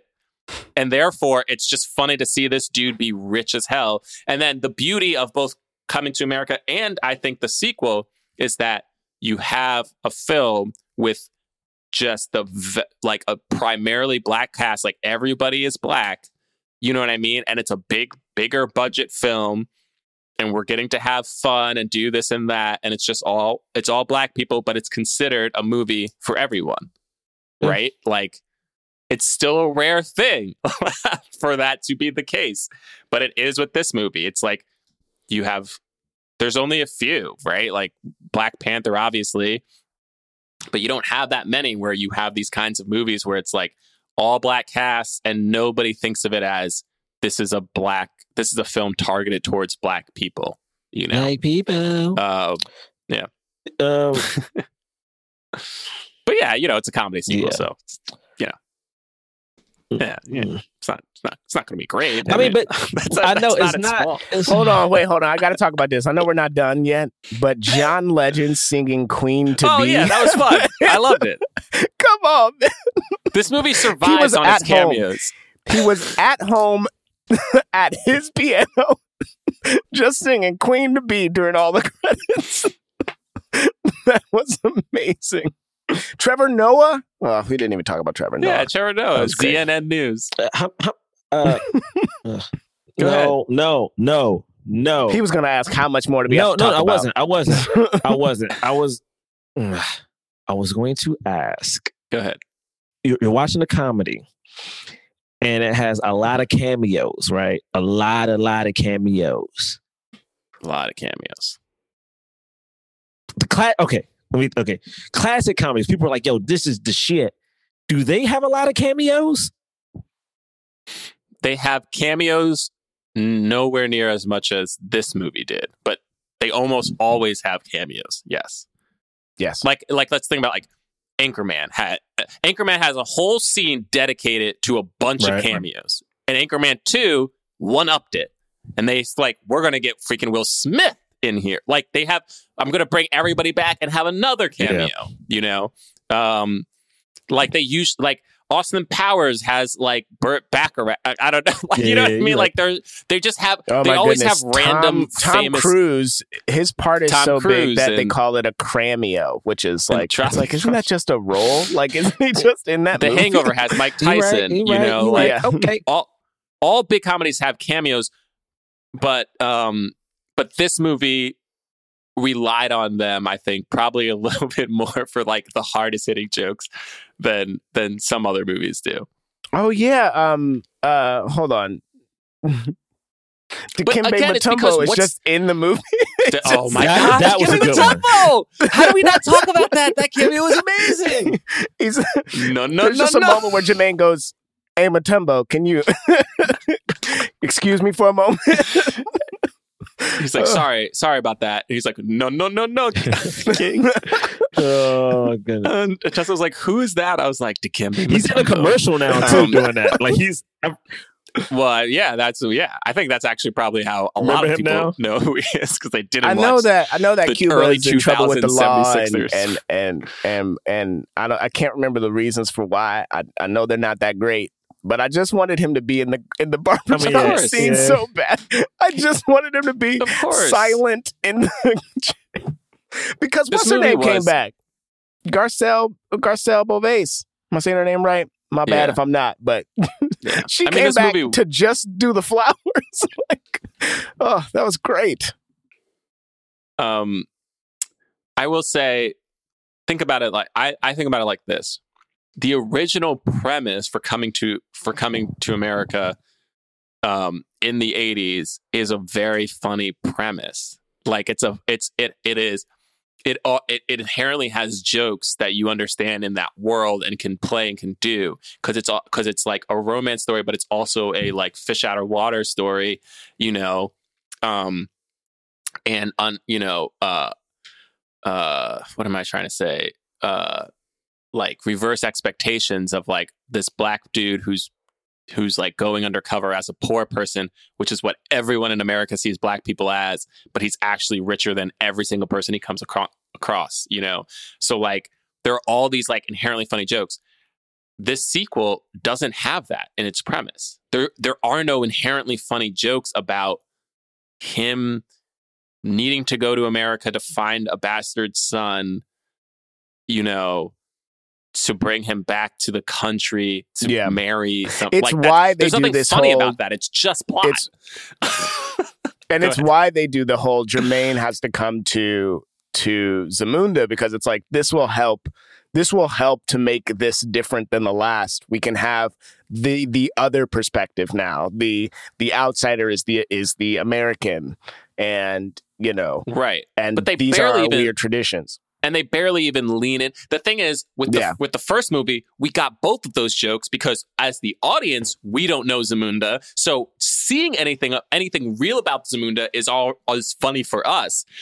You know what I mean? Like, and then we get the other stuff where we see our own world in a different light. But when he goes to Zamunda, one, we've already seen Zamunda, so the jokes that they do are just repeat I wish you would have saw. I wish the same jokes. You're about to get bathed. No, but the thing is, we saw the castle, but we didn't see Zamunda. I wish we took that same fish out of water. More of Show Zamunda. me Zamunda. What is the Zamundan church like? What is the Zamunda I know, Barbershop. but I think they. But that's the thing that Bray's saying. But that's the thing that Bray was talking about of the potential stereotypes and shaky ground area of that, because That then they it would don't- just be right. like, more. It would be more like even more spoofs on like what a witch doctor Gotcha. is and like what's the and it's, you know what else too? To be just perfectly honest, Black Panther happened, so it's like Yeah. it's hard to even, because what is Zamunda if not a Wakanda? It's a made up country where Black people rule, and like it has, it's like he sucked. Like it's had 30 years of peace, and it's like cool, but like we know. Like the and they state do of- that, and they talk about that in the movie. There's that whole when Jermaine, what's his character's name? Because I keep calling him Jermaine. Jermaine, man. What you mean? character's name? It's Jermaine. It's not What do you Jermaine. mean? I'm pretty sure they call him Jermaine. Okay, but when he's walking he's I don't walking know. with the hairdresser, Lavelle. Lavelle, yes, they say it a million times. I'm sorry that I couldn't remember it. When Lavelle and Marimbe are walking, and he's like, yeah, Black people are what do we have besides fictional kingdoms and sequels or whatever it is, that whole Right. talk it, but they directly call out like that Black Panther just happened, and that like, the big movies are these fictional places, or or a sequel to something that did well before, or I think probably biopics is probably the other one that they say, because that's true as well. What else is there? There's nothing else. Right. So, yeah, so I know what you're saying, Gerard. Like they could have done that. It was just, even in that, it's hard to know what I guess it would have just been like branching out on the jokes of like, this kingdom is so great, but it's hard because we have Wakanda, which wasn't a comedy, but like it's stuff that we've kind of seen before. So you're almost like, well, what does that look like, and how do you make that like keep being funny? It's a tough. It's all I'm saying is I think I understand why they relied so much on the cameos and the like repeat stuff, is because like the inherent premise of the film itself isn't nearly as funny as it's like it's a logical, it's like a thematically logical sequel, but like comedy wise, like I don't know, it's a little tough. No, yeah, I get that. I get that. I anyway. mean, I hope we're being respectful. Because I think this is the reality. Look, it has 56%. We didn't even say this, but it has like a 56% Rotten Tomatoes, 49% audience score. So obviously, mix that, or sorry, 52% Rotten Tomatoes, 49% audience score. So like, there are a lot of people who feel like you. I think there are a lot of people who feel like me that are just kind of in the middle. And then there's some people who feel like James who like really love it.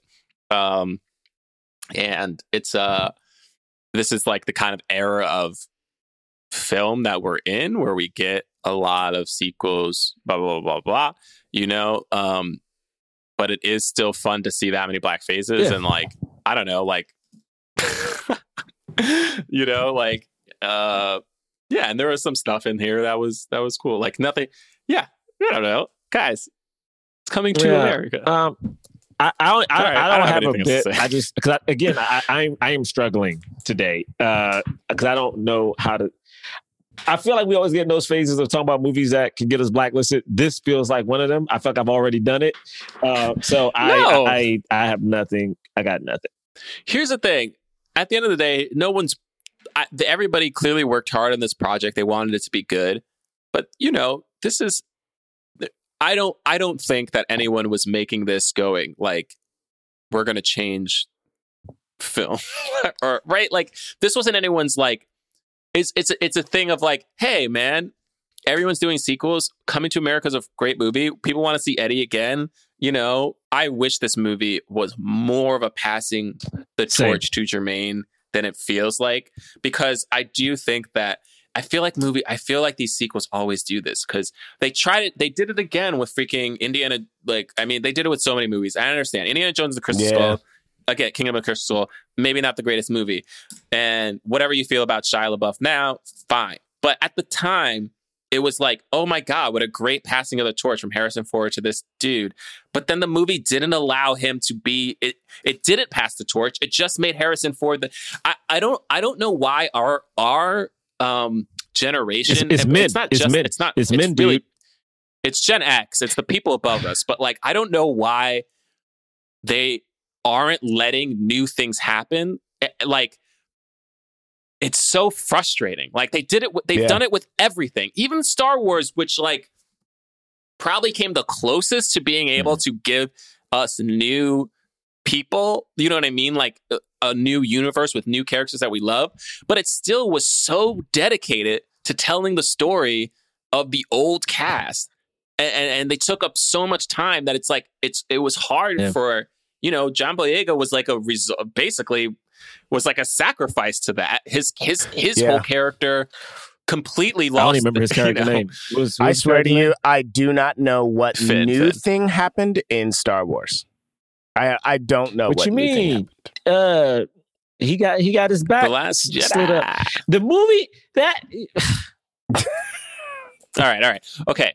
But anyway, I just brought that up to say, like, I wish these movies did better jobs of passing the torch than I feel like they do. I feel like, and maybe it's just because of streaming, it's just the way that things get made today that, like, if you are a celebrity, it doesn't matter if you haven't done, this is obviously not Eddie Murphy, but I'm just saying, like, if you're a celebrity, it doesn't matter, like, what you've done since the last time you were famous. Like, it seems like you can just pop off now, you know what I mean, in whatever thing.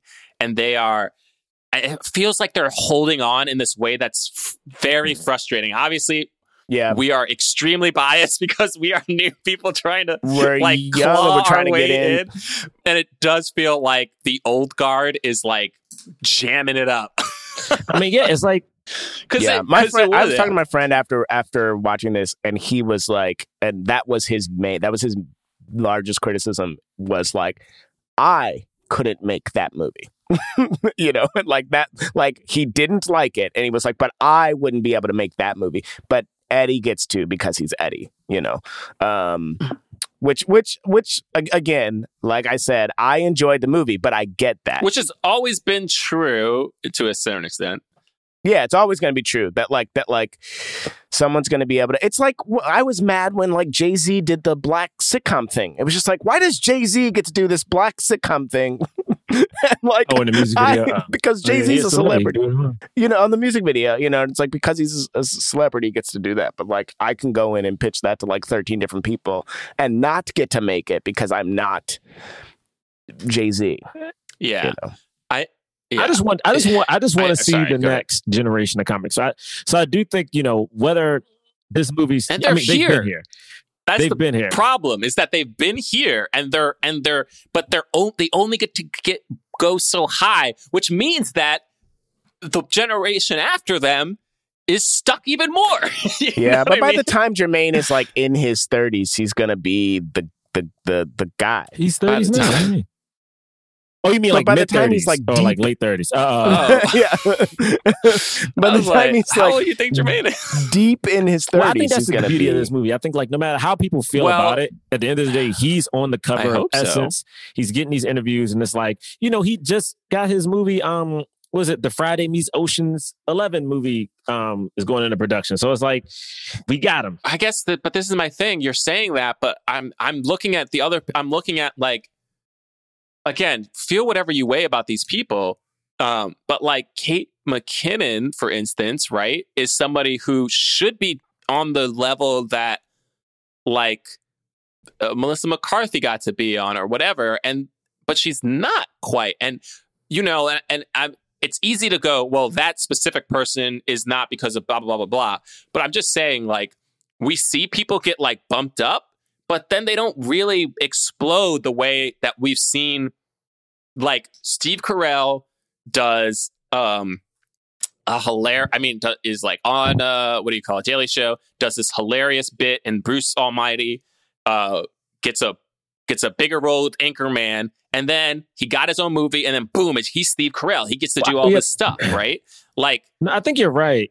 I'm just saying, like, I don't see that trajectory. I think you need twofold for that. Like, it's funny. We're podcast. I think we need twofold. I think what happens a lot of time with some of these white comedians, like the person I bring up the most out of everybody is Jonah Hill. I love Jonah Hill's career. I think he's great. Jonah Hill had a bit part in 40-Year-Old Virgin, which they, rumors are they, Dread episode talked about they were going to cut, but they saw it and Ed and was like, it's so funny, we're going to just force it in the movie. Next movie up, he gets to do it. I think you need two things. I think you need a comedic director to pop, a black one, to like pop and be that person. And also that person will have to be the guy or gal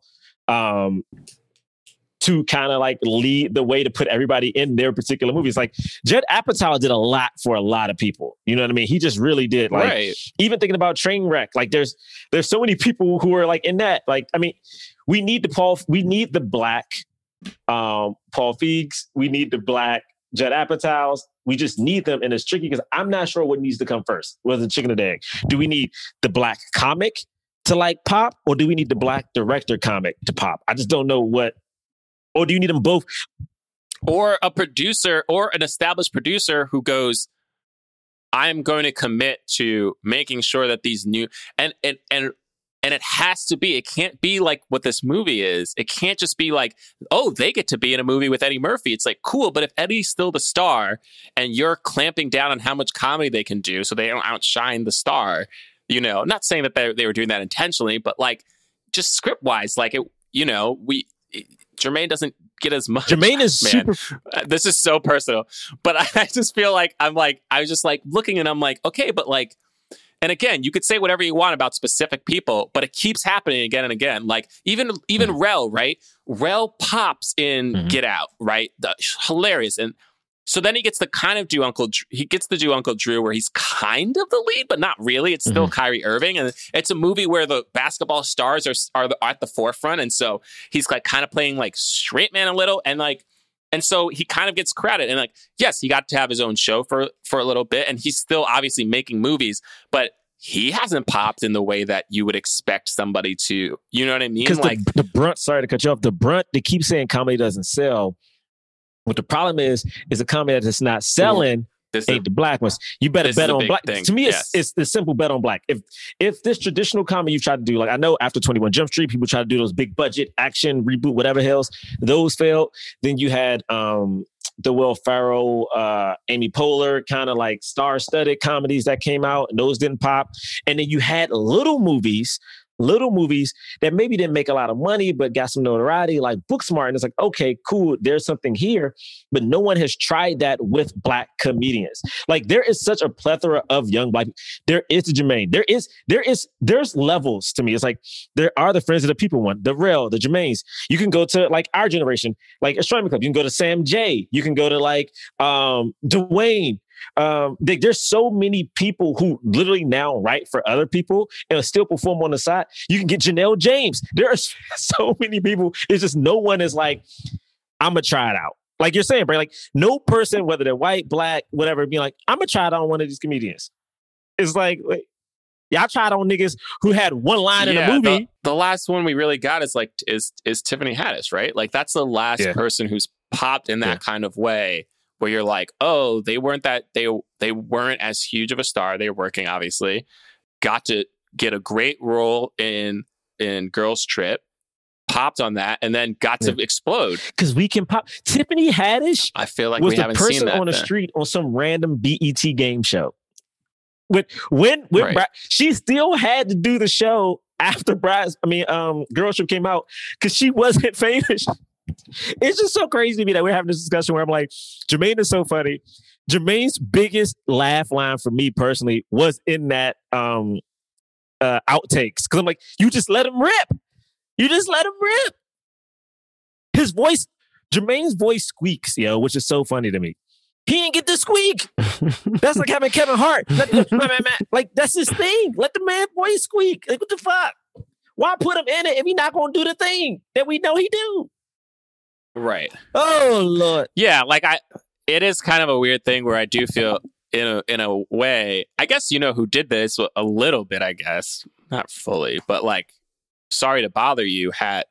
Because Jermaine was he got more jokes than Sorry to Bother. Yeah, they were doing.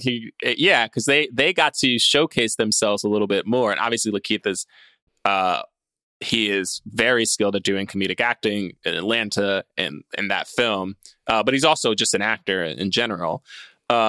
And so, have a good day, brother. Yeah, we got a little bit there, but we don't. Hope you have the best day. Like that is funny. You smell good. You smell real good. What are you wearing? Axe body Smell spray. real Like good. what scene? What scene in this movie did you be like, yo, my man got the shine in that scene? I think like I felt like he was stunted, man. I felt like he was stunted. That sucks. The people who still get to make the comedies, and this goes for white, honestly, it goes for white comedians too. Like the people who still get to make those comedies are the same people who've been making them for the last 15 to 20 years. Yeah. You know what I mean? And it feels like, I feel like there's always a time where I'll like get frustrated at at seeing a comedian playing a role that is essentially not comedic. Like the role isn't comedic, and it becomes frustrating that they're playing the role and not someone that, you know, is like a trained actor or whatever. But, you know, it's that thing in Hollywood where they're just like, no, this person is playing this part because they're funny. We're not going to show you that they're funny because I'm being funny right now. That sucks. But just letting you know, I rock with this person because I think this person's You mean funny, in comedies? Yeah, in comedies. Right. In comedies. Which is weird. I mean, that's yeah, so it's tough. really weird. But it it's happens. like you it cast them all and then the they time, don't even right? get to be funny. Yeah, yeah, that's it happens rough. all the time. Where in a comedy there's someone who's very funny who's not being funny, but it's just because because it's like I sign off on that person. I like that person, but I'm not going to let them be funny right now because this isn't their movie to be funny. Anyway, listen, man, I don't know. Wrap this up, Bray. I don't have anything to say except, you know, I was thinking about time while I was watching this movie because, like, there's a lot of time jumps in this. Was it? And, like, you know, they do flashbacks and stuff in this movie. But, like, have you guys seen Tenet? Have you guys seen it? What are you talking about? We reviewed it on the podcast. So, like, is Tenet, is that, like, a good movie? I thought you don't do bits. You said you don't do bits. I just want to know if Tenet's good. I don't do bits. This is a question because you know, because it takes place 33 years after the first one. Okay, and then they would do flashbacks, and then they would, you know, and then they would do what? Yeah, they did flashbacks. Braylock in this. Braylock in this. That's your connection. The connection is that they do flashbacks. Yeah, they do, and so that's a bending of time, if you will. In this, oh my lord. It is time to. I will not. Okay, but if you will, it is. James, listen to the words that I am saying. You won't. I will. Okay, not. You won't? Okay, you will not. Okay, all right. Thanks. Okay, it is. It's time to rate review. Coming to America, the way that we review films, not based on how much we like them. It's actually based on whether or not they help the cause of more leading Black actors in Hollywood. So if we think the film fully helps the cause, we give it a black fist. Think it somewhat helps the cause, we give it a white palm. If we think it doesn't help the cause at all, we don't give it anything. Like that sound effect. All right. On the count of three, gonna do our ratings for this movie. Here we go. 1, 2, 3.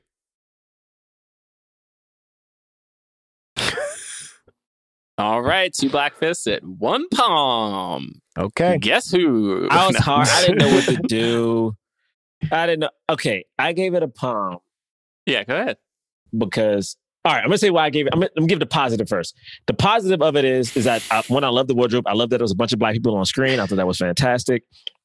I do think Jermaine being in this movie will help all of us. I really do. I think Jermaine being in this movie will get him more cachet, and like that will open the door. Like, I think one person's got to get in. And I think, like, you know, he didn't get a chance to be who we know he is in this movie, but he's in it, and then hopefully that can help out. And I think that's why I gave it a palm. So I don't think the newer people got a chance to shine.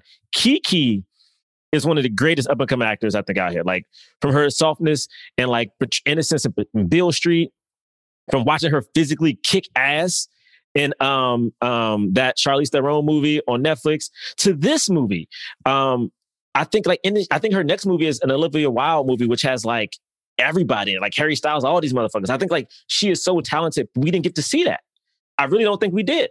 I don't think we got to see the hairdresser do as much as we think. Like, I don't think that love, like, I know Brady, you liked it. I thought going from the first scene to them walking was such a drastic jump to like where their love became. I was like, what? What the fuck? Especially because coming to America, there was so much time spent on Lisa. Like Lisa was so important to that story. We saw how strong she was. We saw her dad like trying to force her on people. Like we saw that she wanted to do her own shit. We saw like when she was like, at one point I was watching it, she's trying to go into Hakeem's apartment and he's like, no, we should take our time. She's like, no, I want to do this. Like she stops in the middle of the street. So he like kind of like ushers her back into the car. We see her at the end of the movie, when James Earl Jones is so mean to her and then the mom has to step in, like I don't think we got that importance from a female character in this movie. I think Lisa was here. Lisa had a moment when she was drunk. She stood up for herself.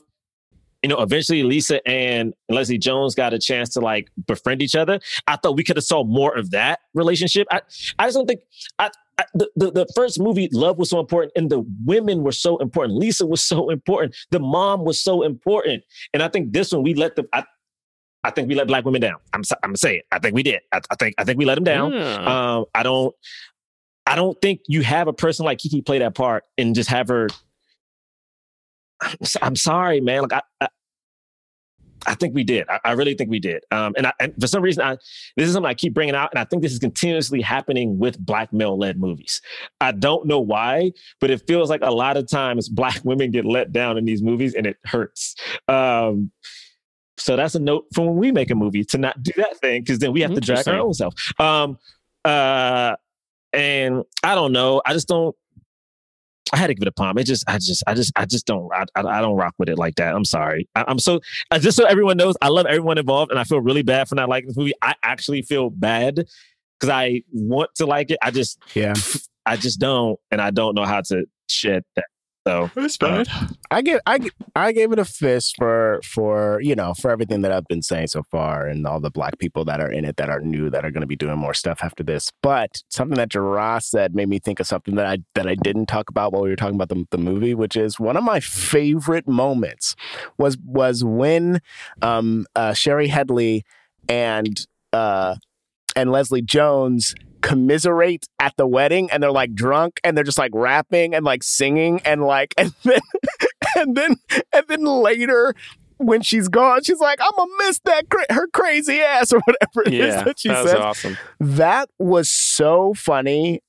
And it's maybe both a product of like what, like, yeah, we didn't do enough for Black women in this movie, but then also when we did, I thought when they did, it was like strong and fun. Like that was such a fun connection. Like she's been in Zamunda for 30 years. She hasn't talked to someone from Queens in 30 years. And then the second she, after a while, now that all this time has passed, she was able to like connect with her and she was able to like let her hair down and stuff. I loved that moment. That's it. Yeah. Yeah. I gave it a fist. Well, I gave it a fist because I think that even if we don't get as much time as we'd like with some of these other characters, with the Jermaine or is it Kiki, and then the oldest, Kiki Lane or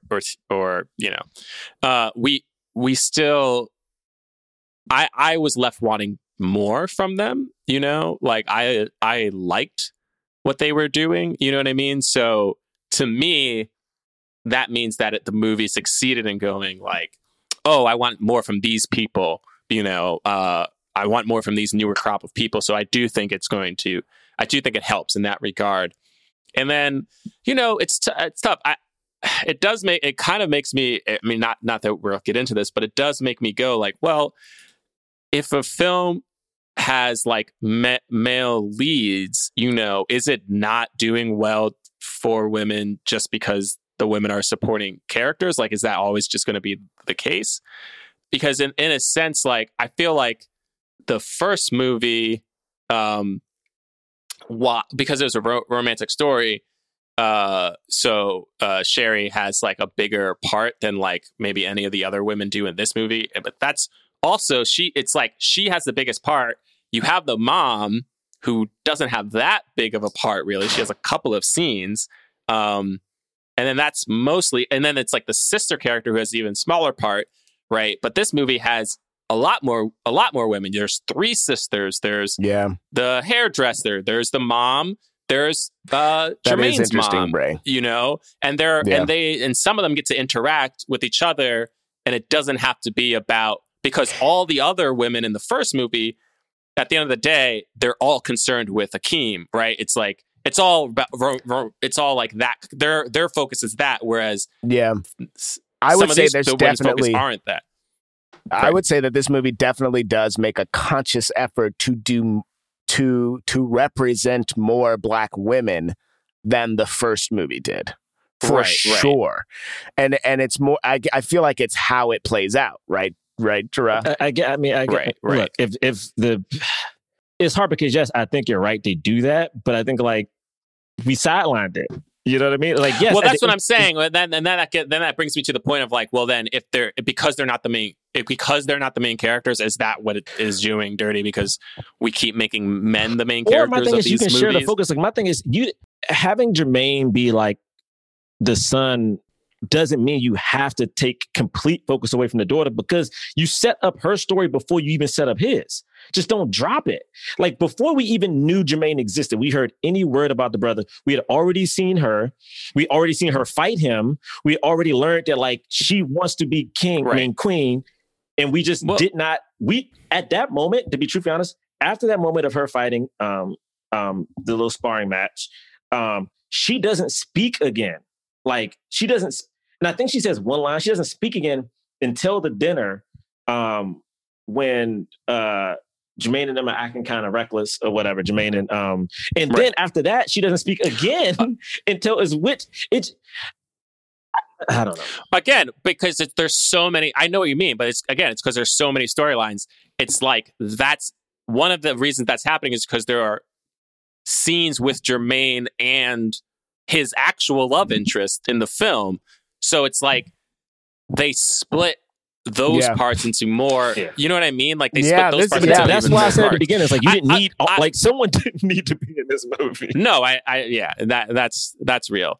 I guess all I'm saying is like, if I don't think any of the women's storylines were dropped, because they all get like complete things. It's just like we didn't get as much because there were so many storylines. You know what I mean? Like, they all get kind of wrapped up at the, like, we you know, even like Leslie Jones and Cherie, like, those women had their own storyline. You know what I mean? Like, they didn't like each other at first. She's like, oh, she's stealing my dress. And then they get drunk together and then they like each other, you know, like, it's very short, but it is like a whole little, they both go through this little journey. Like, that just reminds me of stuff that you used to say when we first started the podcast, of like, sometimes we're just so happy for, I forgot how you said it, for like, that we're just thirsty for stuff. And I'm like, what you're saying makes sense, but it's also like, damn, like, Right. Well, again, it is tough when it's like if the men are the lead, and I understand going like, well, then he shouldn't have been they shouldn't have had a son in the first place. It's like, okay, fine, but that's, you know, it's just a different movie. Or there could have been more scenes with the two of them, like the kids. The brother and the sister. Yeah, like it could have been like more. They had like 2. But that's what I said. They had 2 scenes for everything. They had like basically 2 scenes with Jermaine and his love interest. They have 2 scenes with the brother and the sister. They so much time. What was actually taking up the most time was the fact that they kept going. They had to do all these. It's like they did all these cameos and retreads and like all of those kinds of scenes. And like they were trying to do all this different. And there's like Tracy Morgan and Semi have their own little storyline. You know what I mean? So it's like there are so many characters in this movie. Yeah. You know, it's not like James Earl Jones dies within the first 2 minutes of the film. Like, he's there for 15 minutes. Like you know what I mean? It's just like whatever. It was a lot. No, you're right. You're right. But no, I get what you're saying though. Anyway, I think 2.5. I think 2.5 is the right. It makes sense. Yeah, that feels right. fine. That feels good. Fine. Well, if you listen to this whole podcast, thank you. You guys are incredible. Thank you so much. I love how like Gerard was being hesitant about what he was going to say at the end, because I was like, listen, if somebody listened to this podcast and didn't like what you were saying, they stopped a long time ago.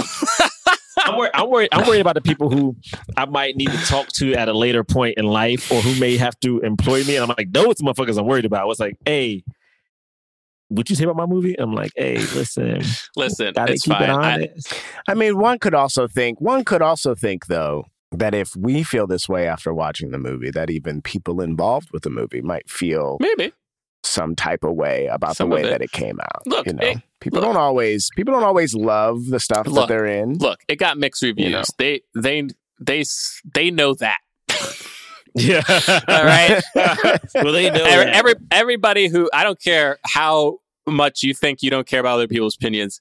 If you have a movie, you're going to at least know what the Rotten Tomatoes score is at one point. So yeah, they know that. Yeah, I don't think they're going to necessarily listen to a 2-hour podcast unless they really want to know. Because I actually have listened to podcasts about our sketch show. So, oh my God, you did that? I listened to 2 different podcasts about our sketch show. Wow, honestly, you're a brave person. Because I want to know. Never mind, I know why. You're a brave man. All right. Anywho, thanks so much for listening. We'll see you guys next week. We're going to review Raya and the Last Dragon. So if you want, you know, if your theaters are open, which it is in New York, you can go to New York and see it. New York. Or you could pay $30 on Disney Plus and watch it with your family. So that's what we'll see. We'll see you guys next week. Peace. All right, wait, sorry. I forgot to do. We're at Black Men Pod. Any of our closing stuff? Sorry, you can. You can find us on @Black. I wasn't going to say Podcast anything. On Twitter and Instagram. BlackmanPodcast.com is our website. We will read your reviews on the air. This one is good. I like this one. This is Vadar67. I'm pretty sure I haven't read it. Essential Voices. Ever since I heard your review of The Help, your podcast has become essential listening. I swear that one should go in a time capsule. Gerard turned my POV on its ear. Your discussions can go from joyful to heartbreaking on a dime. I did not realize how rare it is to hear young Black perspectives in media until I found your podcast. I will never watch Judah and the Black Messiah, but I could not wait to hear your review. There are certain things I will support by putting on and leaving the house, but not watch like When They See Us. That's fair. I am too close. I hope Hollywood will make more movies like Sylvie's Love so that folks like me can enjoy Black excellence without so much pain. I wish all of you great success in your acting careers, but I hope it is not taking away from this. Thank you. Oh, that was really also, you know what? Review. That reminds me, Coming to America was just a Black joy film. So it's like, I will give it credit for that too. So good for them for that. Because it was 100% a Black joy film. We rarely see that. It's usually like, oh, it was just joy. But like, no, it was just joy. So I'll take that. All right. I like that. That was a good way to end. Look at that. Ended on a positive. All right. Well, now. No, everyone. No one see you. We still said it though, James. We still said it. Peace. Forever Dog. This has been a Forever Dog production, produced by Melissa D. Montz, executive produced by Brett Boehm, Joe Cilio, and Alex Ramsey. To listen to this podcast ad-free, sign up for Forever Dog Plus at foreverdogpodcast.com/plus. Check out video clips of our podcast on YouTube at youtube.com/foreverdogteam. And make sure to follow us on Twitter, Instagram, and Facebook at Forever Dog Team to keep up with all the latest Forever Dog news. Forever Dog.